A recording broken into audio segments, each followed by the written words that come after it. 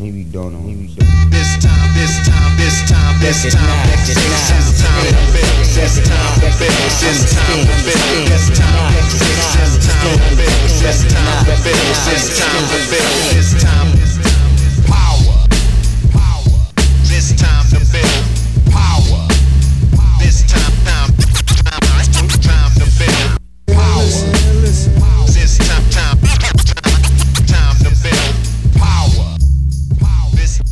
What's up, everybody? I'm your host, Chris Hampton. Welcome to episode 81 of the Power Company Podcast, brought to you, as always, by PowerCompanyClimbing.com.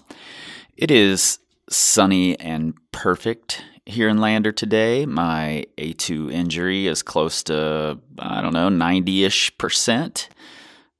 We leave for Joe's Valley on Friday, and I can feel that springtime stoke welling up. And to be honest, I haven't been this excited for a climbing season since shortly after I had shoulder surgery a few years ago.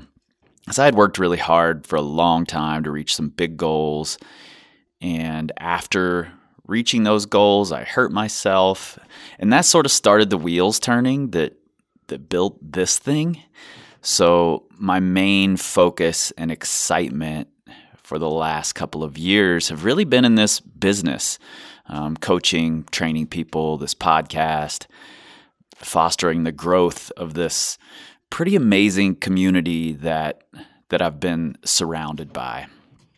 And with that, I'd like to say thanks to all the people who come out to fill up our workshops, who buy shirts, journals, anything else, the coaches that we share ideas with, the folks who have gone through the pain in the ass process to leave ratings and reviews on iTunes, and especially hugely to the patrons of this podcast.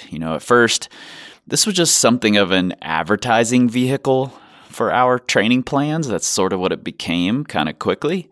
And while it has to remain that to some degree, it also became my continued education. I learned so much talking to my guests and then engaging in conversation with the listeners afterward. And I couldn't do that without the patron support that I have.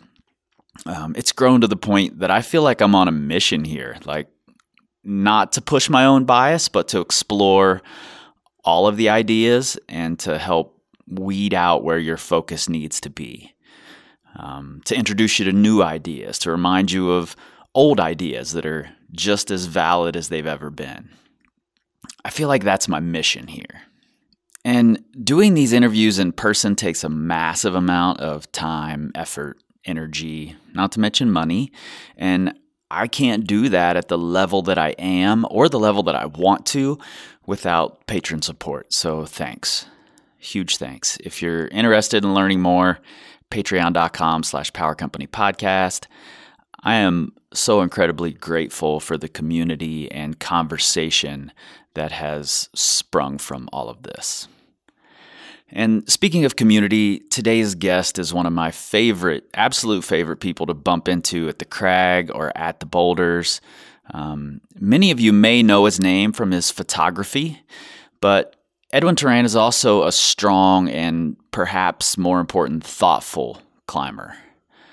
We've had several conversations over the years that I look back on and wish we'd recorded, and finally we did. And I actually recorded this conversation about 18 months ago in Red River Gorge, and I've listened to it several times since, but just sort of realized that you haven't gotten to hear it yet.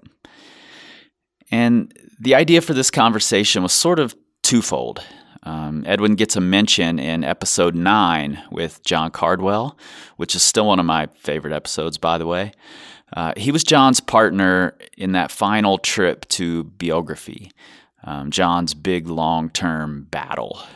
And knowing Edwin and knowing how much thought he puts into his climbing, I knew he had some great realizations from that trip. See what I did there?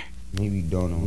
This time. Getting the chance to climb with somebody that's stronger than you just changes your perception of what's hard drastically.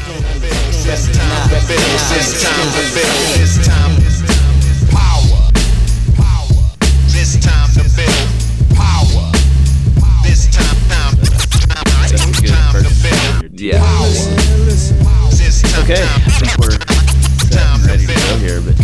first of all, congrats on the rig today.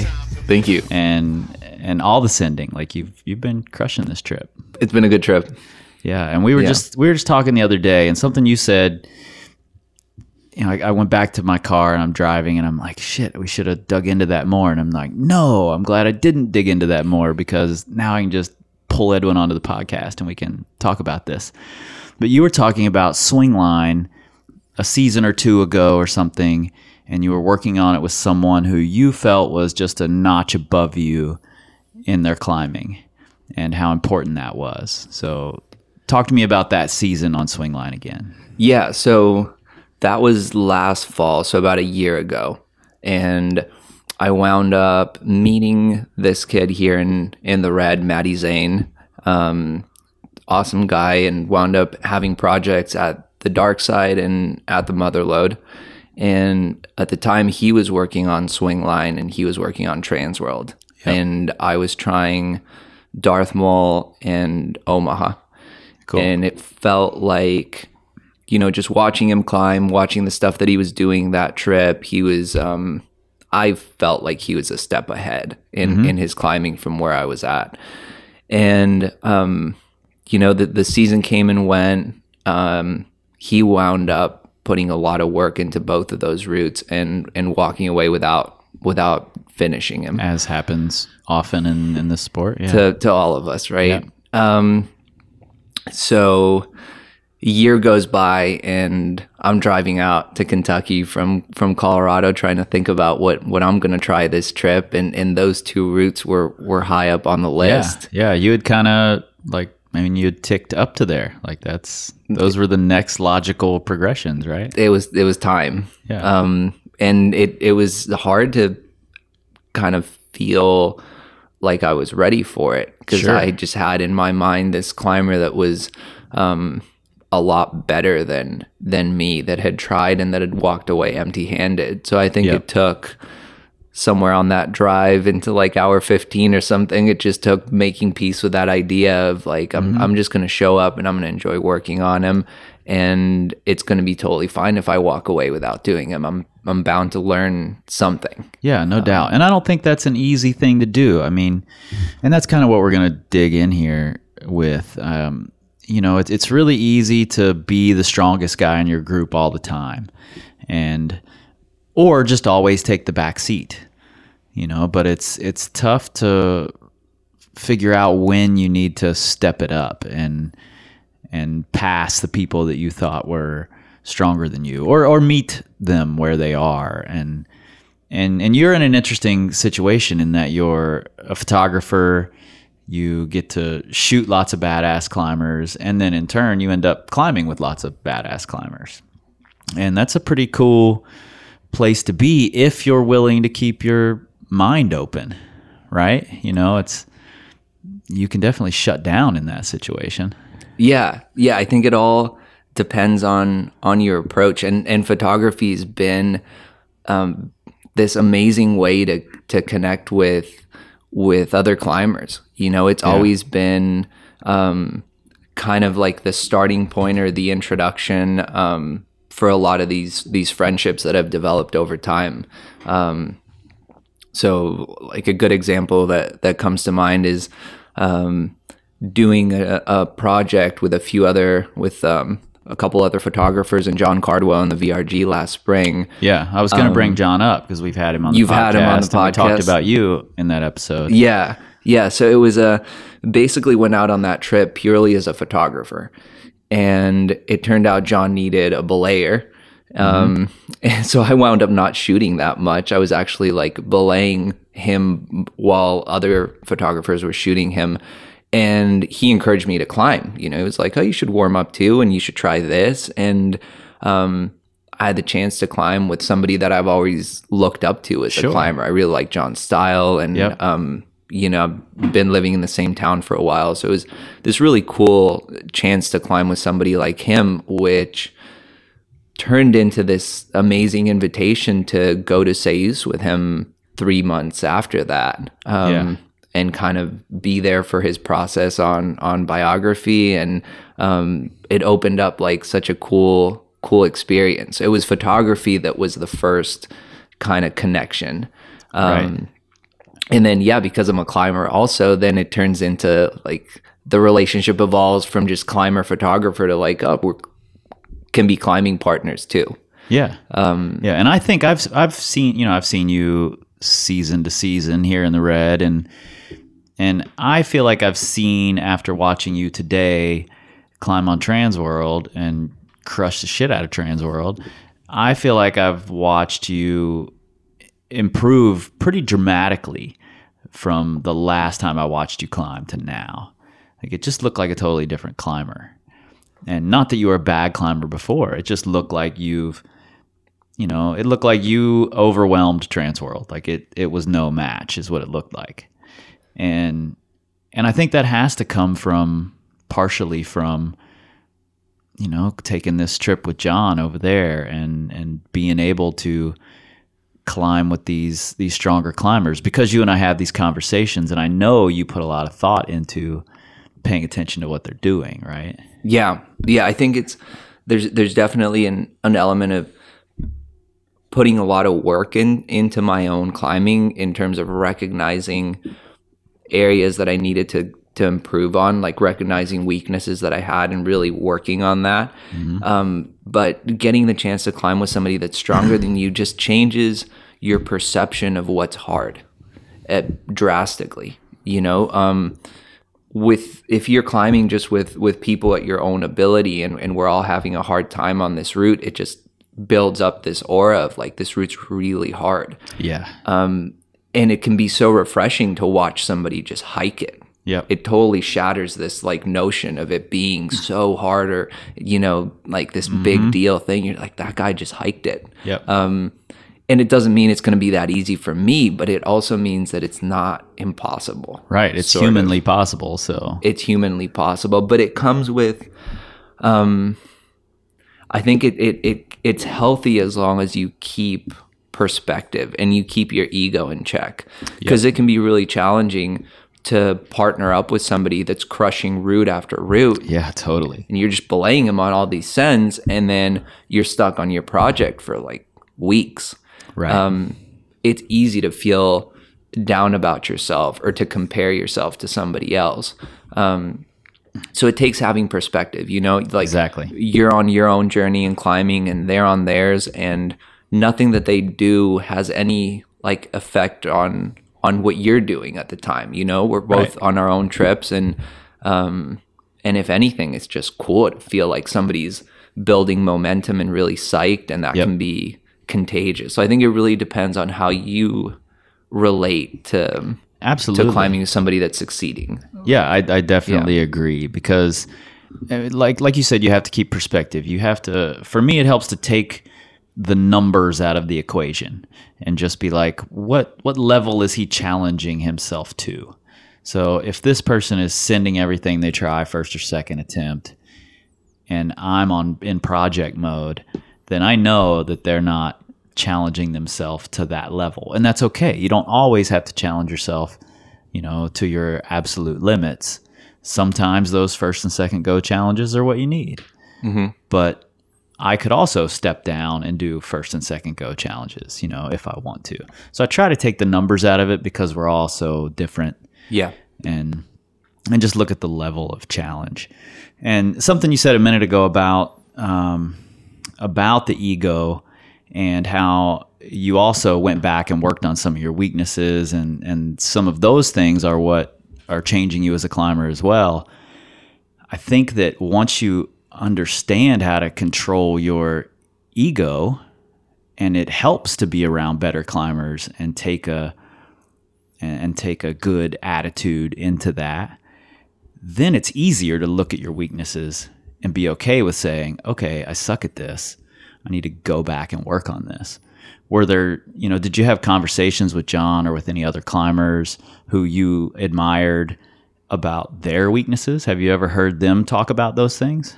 Definitely. Yeah. I mean, I feel like every hike down from Sayus for the first 2 weeks with John, he was doing like therapy with me, because I was getting my ass kicked. It's not an easy place to climb. Mm-hmm. The warm-ups are really hard. They're these like polished, kind of run out slab climbs. And it takes a while to get used to the style, and any hard route that I tried, I felt like was really intimidating. So on the walk down, it was often these therapy sessions where John was like, "It's okay, man. It happens to everybody. It's a really hard place. A lot of people don't even come back." Yeah.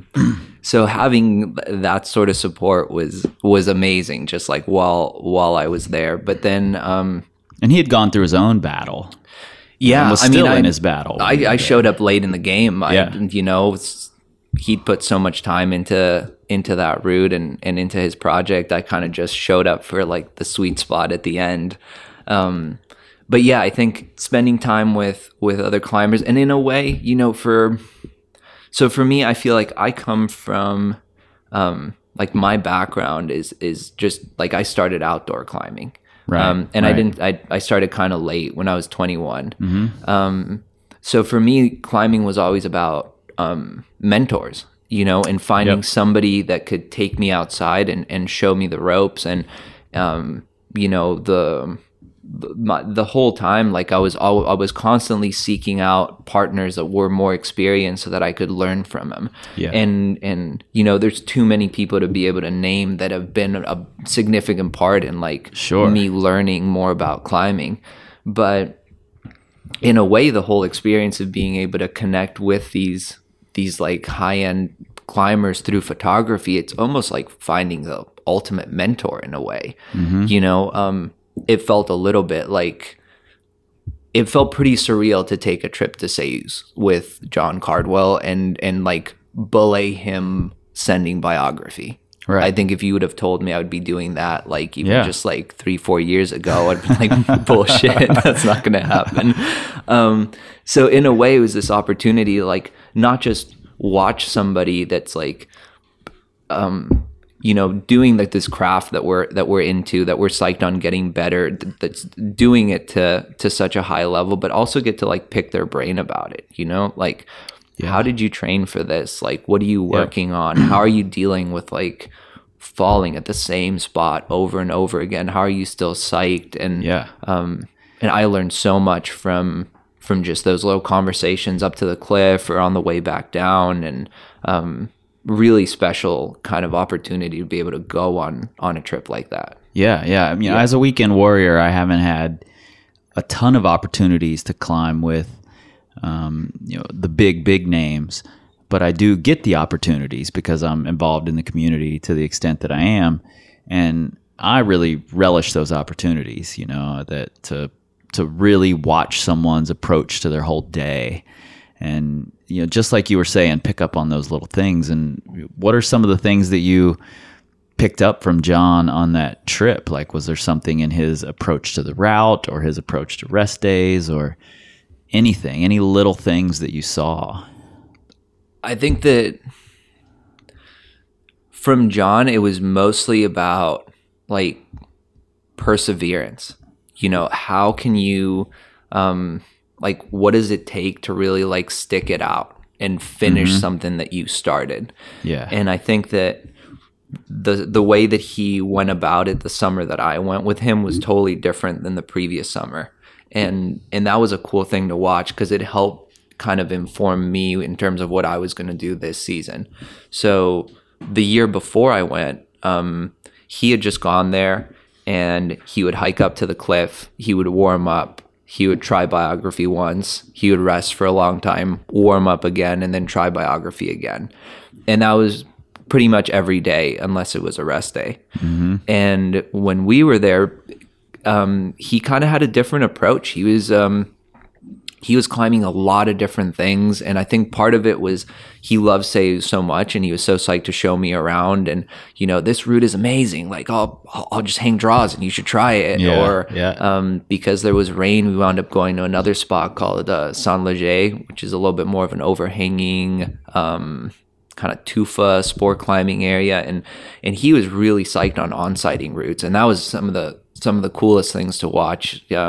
He on-sighted really hard routes and mixed it up a lot. So we were, trying one route, then he'd go to biography for maybe a couple of days and then take a break and go somewhere else. And and it felt like it kept things really fresh. And it didn't have a sort of like a feel of like just grinding. You know, it wasn't like show up every day, try the project, go back down. It was really fun. You know, we were doing a lot of different things. Yeah, and he talked about that some in our conversation, and it just occurred to me, and I hadn't really thought of this before, but you know, when I've been in that situation where I've spent time being the low man on the totem pole, and then I get to go back out with these new abilities and, you know, feeling like I'm a better climber.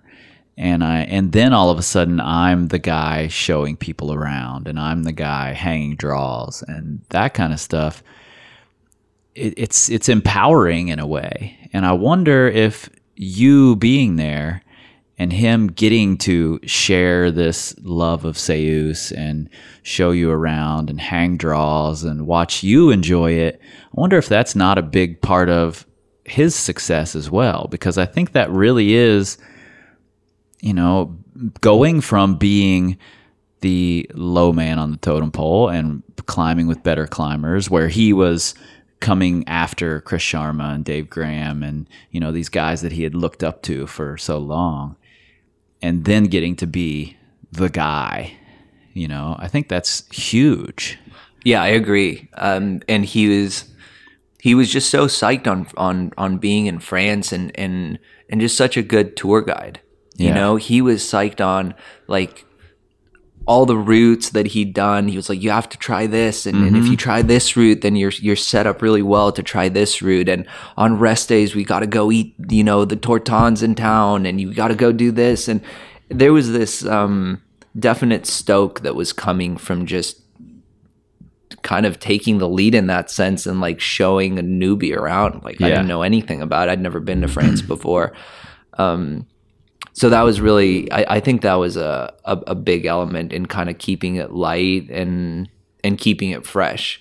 And then towards the end of that trip, I had kind of a funny experience where like my first 2 weeks, like I needed like therapy on the walk down from the cliff because I was struggling, you know, wasn't doing very good. And after that, things started picking up, and you start getting into a good groove and understanding how to move on that rock, and things really kind of came together, and I started having a really good time. And when John finished biography, he was pretty ready to go back home. Sure. And I wasn't. I was like, you know, I went from like wanting to go home on week 1 to like, oh, I want to stay here a little bit longer. Yeah. And funny thing wound up happening where somebody who you work with, Colette, wound up getting in touch with John, trying to look for a partner for Seus. And I was like, well, I need a partner, you know, like tell Colette we'll link up, you know, let's climb together. So after John left, I wound up climbing with her. And I feel like I learned a lot from climbing with Colette for the last leg of that trip. And I think that what I kind of what I saw her do that trip really helped me this season, big time. How so? So when Colette got there, she didn't have too much time, and she had a goal to do an 8B route, a 13D. I forget what it was called, but a pretty bouldery, pretty tough route at the Demi-Lune wall. Yep, I remember this. So she just got there and she went to work. And she was such a good sport because I had a project on the Berlin Wall, so we were walking like a good 2 miles at the top of the cliff every day after the hike back and forth.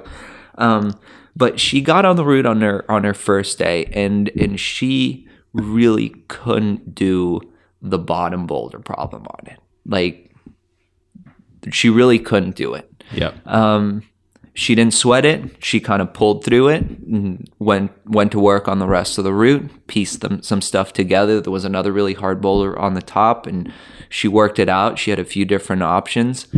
And I remember being on the ground belaying, thinking to myself, like, Colette's a great climber, but but there's no way she's going to do this route. Right. Especially with the time that she has. And I think it's part of the baggage that we have as Red River Gorge climbers. Yeah. Like, if you don't do all the moves on a route your first go in the red, like, you're not looking too good, right? Yeah. It's like straight up endurance. So we're used to, like, you really should do all the moves. And I think it's something that I've had to work pretty hard to overcome when I go to other areas. Oh yeah, same here. It's really difficult. Yep. So, Colette came down and I was kind of expecting her to be like, all right, well, we're going to pick a different one, shop around a little bit. And she was psyched. She was like, yeah, it was good. Good first date. I was like, cool. She's psyched. So went back home, next day showed up and, I don't remember the exact days, but second day she still, like, she tried that lower boulder problem and tried figuring some stuff out, but it still didn't go. Right. And she chipped away at the top, and then, it kept going that way until the day before the end of her trip. Like, she almost sent the route. Like, right. If she would have had like another day on the trip, I'm convinced she would have done it. Mm-hmm. And I'd never really seen somebody do that. Stick through when they haven't even done all the moves yet. My approach was like, if I try a route and I can't do all the moves on my first day, I'm going to walk away and I'm going to pick a different route. Yeah. And I remember talking to her while we were there and just, seeing not only how she was working through it, but how it didn't really affect her psyche. And her, she would come down from the route and like, the lower boulder problem still hadn't gone. And she was psyched. Like, it was a good day. Yep. She did bigger lengths at the top, like always positive, like happy at the end of the day. And fast forward a few months and I show up here in Kentucky and I start trying Transworld and I can't do the lower crux. Right. And yeah, it was just a few days ago you were telling me you can't do that move. I couldn't do the move. Yeah. And I'm trying it with friends that I've climbed with for a while, like my peers, so guys that we've worked on routes together before, like we're kind of about the same, same level in our climbing. Everybody's hiking that lower part and they're falling at the top. Yep. And I show up day one and I can't do the move, and show up day two, still can't do the move. I couldn't do the move for the first 5 days on the route. And there's no way I would have actually stuck it out had I not had that experience of belaying Colette on her project in Sayus. There's no way I would have, I think I would have written it off at day one, maybe day two. Yep. And knowing Colette's background and her history, she learned that from climbing with better climbers, and going from that apprentice to the teacher, like you put it today when we were talking at the crag. That's kind of what happens. That's when you are able, when you feel like you've started to master something, when you're able to become the teacher, and I think that's what happens there. And people are going to see you do that on Transworld and make that same connection in their climbing, and eventually, make that connection for someone else. So, yeah, it's really valuable to see kind of what it takes some people to finish a route. For the most part, we hear about the send and how easy it felt at the end, and how much work somebody put into it, but totally, we don't really get to see the work, and it's not pretty. The process can be a grind. I climb a fair amount with a good friend of mine, BJ Tilden, in Wild Iris in Wyoming, and watching him this summer chip away at this 14D thing he was working on was incredible to watch the level of detail that he paid attention to. Every day he knew the humidity, he knew the temperature. He would get there and he'd be looking for the wind, and down to these little micro details. those are things I take for granted a lot of times because, at the Red, it's just always humid. So Yeah. we just assume it's going to be humid. If there's a dry day, like everybody's cheering and everybody sends, you know, like this weekend or the past few days. Yeah. Everybody's sent. Everybody's sent. But watching that level of attention to detail, I think is huge because if I feel like after watching that, if I can do 14A while not paying attention to the details and not watching my diet all that much, then if I were to dial in like BJ does when he's working on a project, then maybe I could climb even harder, so I think we all could. Exactly. Like we all could if we put the same amount of work that some of these top level climbers are putting in, then I think our red point limits would go up. Yeah, and we can't all do that. We don't all have that kind of time or energy to put into climbing. A lot of us have other lives and other things going on, but I think there are key things we can take away. And I think what you just illustrated is one of those things that you can, just because you can't do all the moves first try doesn't mean you should just give up on it. As long as you're inspired by it. Yeah. As long as you're super psyched. How about this? How about let's take a quick break and let's think of a few things actionable things that we've learned from stronger climbers that we can pass down. Yeah. And one thing I thought about when you were just talking about details, the funny switch that kind of happened this season, showing up to climb with my usual friends and my usual partners, the people that I've been climbing with for years here, is that when you're climbing with somebody that's so much stronger than you and they're getting on a route that you're working on, like a project that's hard for you, they're not going to be very helpful in terms of like beta for sure and movement and stuff like that. Usually you'll just hear, you grab that hold and you pull down and you go to the next one, right? Yeah. And the cool thing about climbing with people that are your peers on a similar project is that's when you can really start talking about the details. It's like you can grab that hold with like the thumb on the little triangle, into little micro beta, and twist your foot in this. You're not going to get that from a 515 climber that's trying your project because they're just it's gonna feel pretty easy for them. And that's at all levels.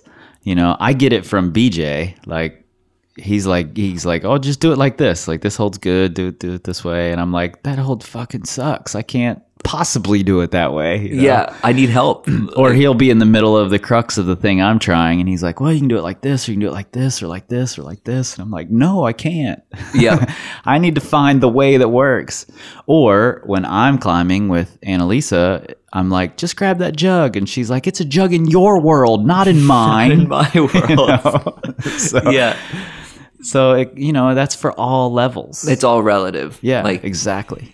So I think it if anything, the going back and forth seems like the healthiest approach. Really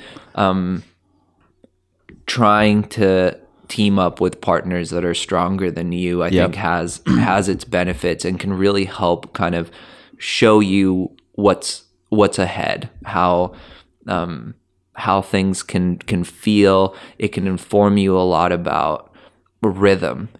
So a big thing that I hear here in the States in general or in the Red, somebody falls and you hear like, I just like, where's my power? I need to go bouldering. Like I don't have power, or I need to go hangboarding. Like my fingers are so weak. I hear that all the time. I need to get power or go hangboarding. Right. And, and it was really different in France a lot of times, just the way that climbers would talk about stuff, like, how's the route going? Like, I'm not not finding a good rhythm on the route. Like I haven't found the pace or the rhythm, or it went beyond physical strength or Right. how strong your fingers were. Right. And to me, that's really important, because I think that climbing, can be measured by finger strength, but there's also so much more to it. So much more. And I think that finding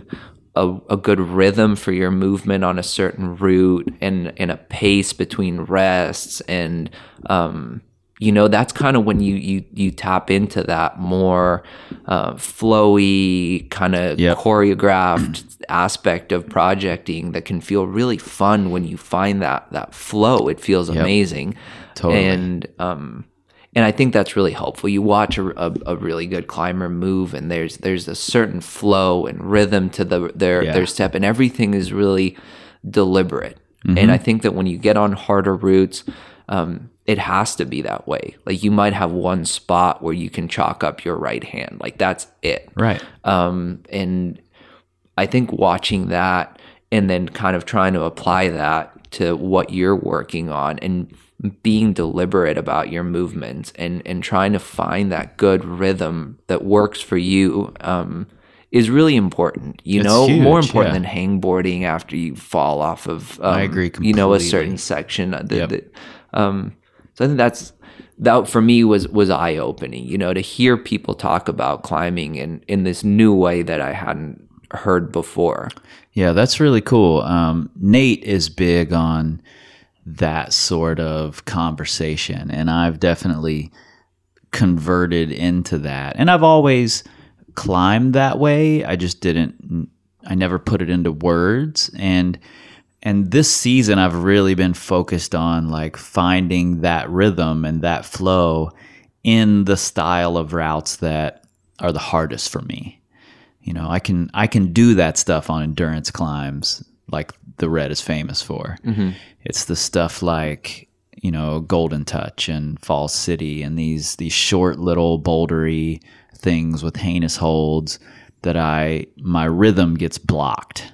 I hit these sections where I get nervous or whatever it is, just throws off my normal flow. Or you just tempted to camp out somewhere and just try to shake forever. Exactly. And you're like, no, dude, it's not going to work here. It doesn't work. So that's what I've focused my whole season on to this point. Instead of climbing hard numbers, I'm climbing things that feel hard for me, but are at lower numbers. And I feel like it's been really good. And I'm after a few sins of those things and making them feel like, oh, I just crushed that. Like that felt amazing, Yeah. It's not my style at all. I normally look like total shit on it, but something clicked there. Whenever I get to the top of a few of those, like I have at this point, I'm starting to feel like I could get on harder climbs and do really well. Yeah. And that's a pretty cool feeling. And it's not because I've been hangboarding. It's not because I've been deadlifting. It's because I've focused a ton on that sort of flow and that sort of rhythm to my climbing in an area where I was really deficient. Yeah. So I think that's super, super important. It's really helpful. And I was mentioning the other day, sometimes the best seasons that I've ever had, the best seasons that I've ever had have maybe looked the worst on paper. Yeah. So I think, by far the most significant jump that I took in my climbing happened before last fall. So like before last year. Yep. When I just decided to stop sport climbing and go bouldering for the full summer. Yep. And I didn't send anything. I tried so many boulders in Colorado, and it on paper it looks like I didn't even rock climb. Right, like it looks like I took the summer off. Yeah, your 8A fucking dipped all the way to the bottom. That exactly. season. You're like, dude, you're not doing anything. Where's Edwin? Did he quit? But it was the best. I learned and that was exactly what I needed at that point. I needed to address like weaknesses in terms of power and finger strength. And I had a blast. I just total beginner's mentality, embracing this discipline that I didn't have much experience on, and getting my ass kicked, but loving it and seeing this progress. When you're starting early on something, progress comes quick. It's when you've been doing something for years that it's so hard to make even like the smallest gains. Yep. And you have to keep doing that. Yeah. You have to keep going back and revisiting those weaknesses, and that's tough to do, frankly, if you're always the leader of the pack and you're the guy that everyone looks to hang their draws or to, give them the beta or whatever. To go out there and address your weaknesses and fail for a whole season, that's tough to do unless you can drop that ego. So. Yeah. And a lot of times, the only measurable aspect that we have in climbing is grades. Right. As arbitrary as they are, it's kind of the only standard that we have. And I think sometimes we lean too heavily on that to feel a sense of progression or satisfaction. And I think that I try to think about it as like, climbing is more than that. It's this craft that I've really enjoyed practicing. And I've really enjoyed trying to get better at it. Yeah.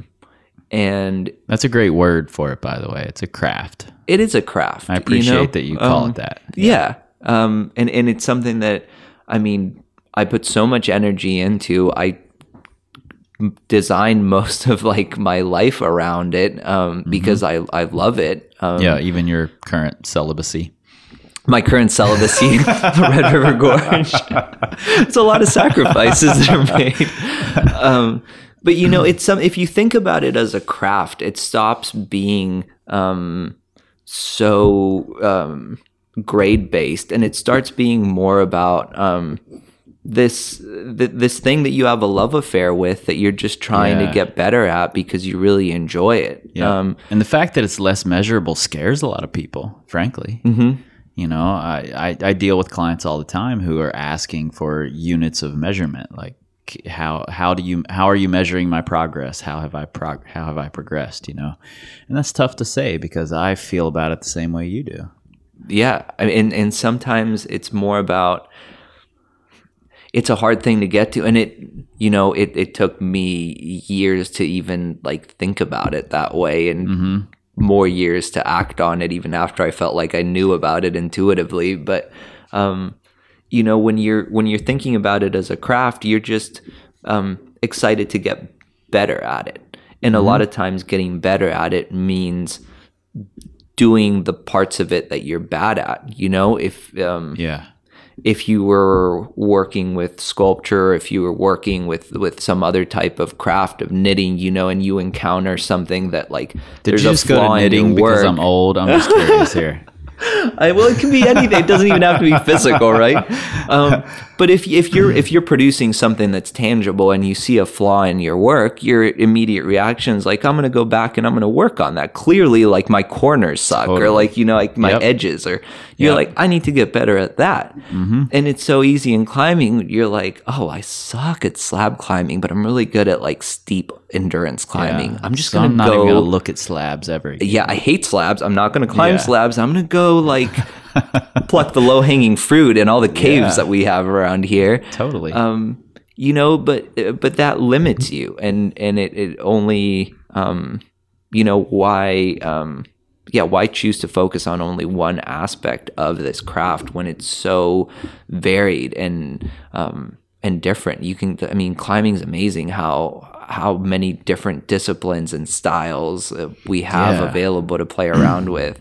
And one of the most fun things for me in my climbing that I've ever experienced was when I was a traddy starting out. I quit climbing for a while because I thought sport climbing was incredibly stupid and I didn't want to sport climb.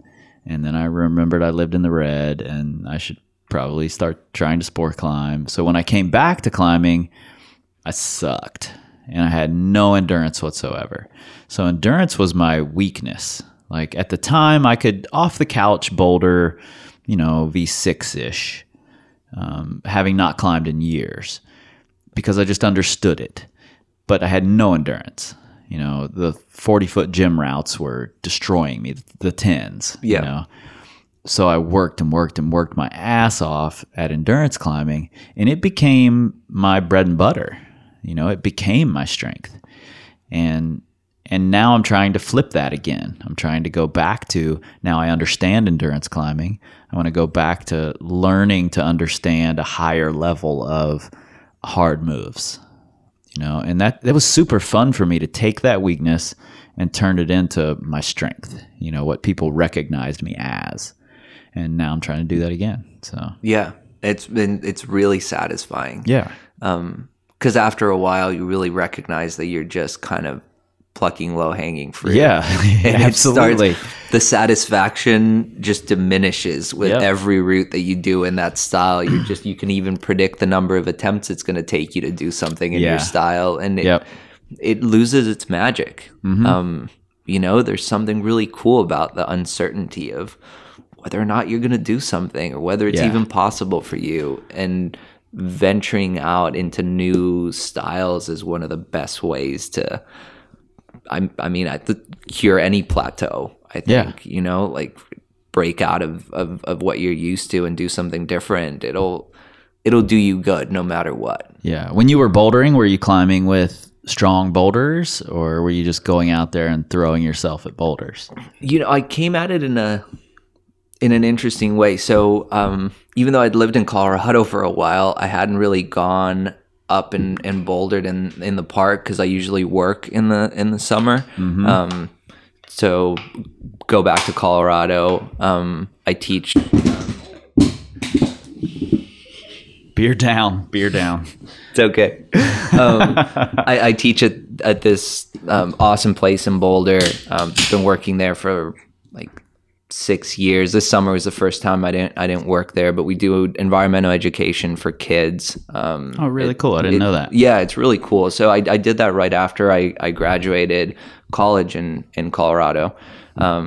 Did an internship with them during my last semester, and then just found that this was ideal seasonal work. Yeah. It was great to make money in the summer and take a trip. That's why I started coming out here in the fall. It just lined up perfectly. Gotcha. And I really loved the work, but it didn't give me that much time to go rock climbing. So it wasn't until last year that I changed my schedule a little bit and managed to go out, and wound up climbing with a friend of mine who had grown up in Boulder and climbed a lot around there. And he kind of had taken a long break from climbing and had just started getting back into it. So we both kind of were pretty new at bouldering and knew it going up into like these alpine areas, and just kind of psyched on. And on the park's checking it kind out. of a bitch if you come from the red. Like, Yeah. the climbing style is really hard there. It's if you're really used to hard. Big holds. And it totally changed my approach. You know, I didn't like hiking before I started bouldering up there. I hated hiking. I hated approaches. That's so funny, because so many boulderers are like, or so many people think boulders just don't do approaches. They don't carry anything. Yeah.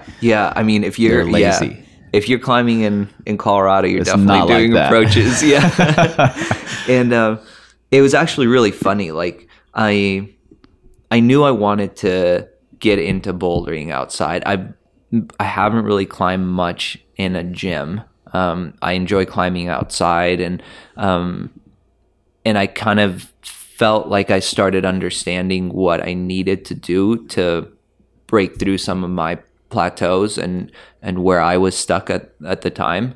And it, through other people's suggestions, I was climbing a little bit with Nick Duddle at the time. Yeah. I remember he made a remark one day. We were climbing in the red. He said something like, "I can't believe like you've done whatever route with like the power that you have. It's like laughable, you know, Right, like your right. endurance carried you so far." Yeah. I was in that same boat. And it really stuck with me. And I'm like, well, if there's a way to get better, and you seem to be hinting at this, and you have more experience than I do, I'm going to go try it. So started doing the hike to Upper Chaos, and chipping away at like the easy things, which there isn't too much. It just quickly started flailing. Even the easy things are hard up there. Even the easy things are hard. So you're climbing above 10,000 feet. The hike is really long. I remember at the beginning it was taking me about an hour and a half to go from the parking lot to the boulders and upper. Yeah. And then little by little just got really excited about being up in the mountains and being in the bad weather, and getting hit with the crazy storms was amazing. Just hiding under a cave and like feeling that power of the lightning and the wind. And it felt so raw and so different than a day at the crag sport climbing felt. And I needed it at the time. I needed something different and something new. And I mean, I just got hooked, and I started going up there like every other day, and started running up to Upper Chaos. So cut the hike down from like an hour and a half at the beginning to going from parking lot to the top in like 40 minutes. And without knowing it, building this really good kind of cardiovascular base. But it was just out of pure excitement. Like I just couldn't wait to get up to the boulder. So I was running, and I wasn't stashing pads. I was carrying my pad up there. I was carrying a water filter, so I didn't have to carry too much water and just filter my water up there. But it just became the grind that whole summer. It was like day up in the park, then rest day in town, and then next day up in the park. And I remember having a conversation with my buddy Kalen, who we were climbing up there together with before I was thinking of driving out here. And I was like, Kalen, I feel kind of silly about this trip to the Red this fall. I don't really think I should go. And he was like, why would you not go? And I was like, well, because we've been bouldering for the past 2.5 months. I haven't been on a rope in ages. Like, it's going to be a disaster of a season. Yeah. And he was like, no, man, you're being really silly. I think this is going to be a really good season for you. And I had goals that routes that I wanted to complete here. And I felt super intimidated by it. And I was like, I don't know, man. I don't think I'm going to go. Yeah. And it took quite a bit of pushing on his part to be like, dude, I think you really should go. Like, you might be surprised. And come to find out, like, it was the best thing for my sport climbing to take a break. Yep. And it totally shifted my ideas about how to prepare for this sort of trip. And, I went from my training for the Red, like in my early trips, was going to the spot and doing like 30-minute laps on the treadwall on jugs. And that's what I thought you should do, because I was going to climb endurance routes, so might as well just do endurance. And and then things totally flip-flop, and it was like, all right, like, power is what I need, because it's a weakness. I don't really, it doesn't come naturally to me, whereas endurance does. And so that summer was a pretty big deal for me. That's cool. And I sent nothing. Yeah. And I think that's big. And I think it's interesting to note that, and I hadn't really thought of this way. I was kind of looking at it as, the differences between climbing with the much better climber and you being the low guy on the totem pole, switching to you being the strongest guy in the group. But I hadn't really looked at climbing with people who are right at your level, and I think that's big. And I haven't spent much time doing that, and maybe that's why I didn't go right there and think about that aspect of it as well. But I think that's really important, because you might not have gotten that same advice to go to the Red. He thinks it's going to be a good season for you from someone if you were the much stronger climber. Yeah. You may not have gotten that same advice. Yeah. And if you were, the supporting team for a much stronger climber, they might have said selfishly, yeah, you should just stay here because I need someone to climb with. Yeah, exactly. Yeah. So, I think that's a really great point I hadn't really thought about. And I think one of them. So you need to mix it up. You need to mix it up. Yeah. And one of the things that that I feel like is the maybe the one piece of advice that I find I'm giving the people that I'm climbing with now that are not used to projecting. I've been climbing a lot with some friends here that haven't really projected much before, and they're starting to get into it. And I feel like one of the big lessons that I learned from climbing with people that are a lot stronger is their strategy for projecting. Yeah. You know, there's so much to talk about in terms of strategy. And I think the biggest change for me was feeling like if I got on a route for my first time and it was going to be a hard route for me, I was pretty concerned with just getting to the anchors, especially if there was people around. If I felt like I was being watched, like I needed to summit. Yeah. And I really didn't work the moves very much because I was concerned about how I was being perceived by the other people at the crag. Right. And not as confident in my climbing. And then just seeing how some of these like really good climbers work on routes. You know, you go your first go and you dial in sections and you try a couple different ways, and then you repeat the crux a few different times. And you do so much work your first try that you're pretty ready to do it your second try. I think that, you know, in the past, it probably took me 4 or 5 goes just to figure out what I wanted to do on my red point attempt. And that's something that I feel like I'm constantly like telling the folks that I'm climbing with, you know, like go up there, work stuff out. Like don't worry about staying up on the wall for a while. Like make the best use of every go. And really hard routes may not, you know, they may not be ready for red point attempts for days into the effort, you know, or longer depending on how difficult it is. You know, they may. I've seen people not summit their project for the first several weeks they worked on it. Yeah. You know, because they're like, why do I need to go to the top? You know, I need to dial in all this hard stuff in the beginning first before I even worry about what's up there. Mm-hmm. You know, so, you know, it's a long process for a big project. Yeah. And strategy can expedite huge. That process a lot. Yeah. It can make the difference in weeks of how long it'll take you. Years for me. Years. Totally. Yeah, that's really cool. So I tried to take a break earlier and you had some great ideas. So I just kept talking. Yeah, which is perfect. But I do want to kind of get a little list together of things, actionable things that people can learn from climbing with better climbers. So let's take a quick break. You can finish that beer you've been nursing. Sounds good. And we'll come up with a short little list. Cool. All right. And by quick break, I mean the rest of the day. We will be back tomorrow with a special board meeting with Edwin as guest host. And we'll be talking about the top 3 things you can learn from better climbers. In the meantime, I do want to say this. Don't let yourself become the big fish in a little pond, not without searching for bigger fish in other ponds. I've made that mistake, and you will stagnate every single time. Okay, I don't want to say too much here. I will say this. You can find Edwin's photography online at edwinteran.com. And you can and should follow him on Instagram at Edwin Teran.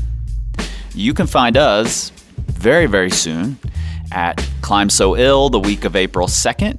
You can find us at Sport Rock in Virginia the week of April 10th. And you can support the podcast at patreon.com/Power Company Podcast. Or check out our training options at powercompanyclimbing.com. You can also follow us on all the social medias at Power Company Climbing. Not all. That's not true. No Snapchats.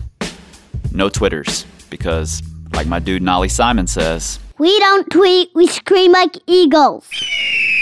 This time. This time to fix. It's time to fix. It's time to fix. It's time to fix. It's time to fix. It's time to fix. It's time to fix. It's time to fix. It's time power. This time to build power. This time to build power. This time to build power. This time to build power. This time to build power. This time to build power. This time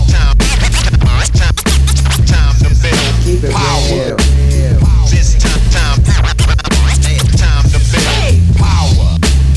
This time to build. This time to build. This time to build. This time to build. This time to build. This time to build. This time to build. This time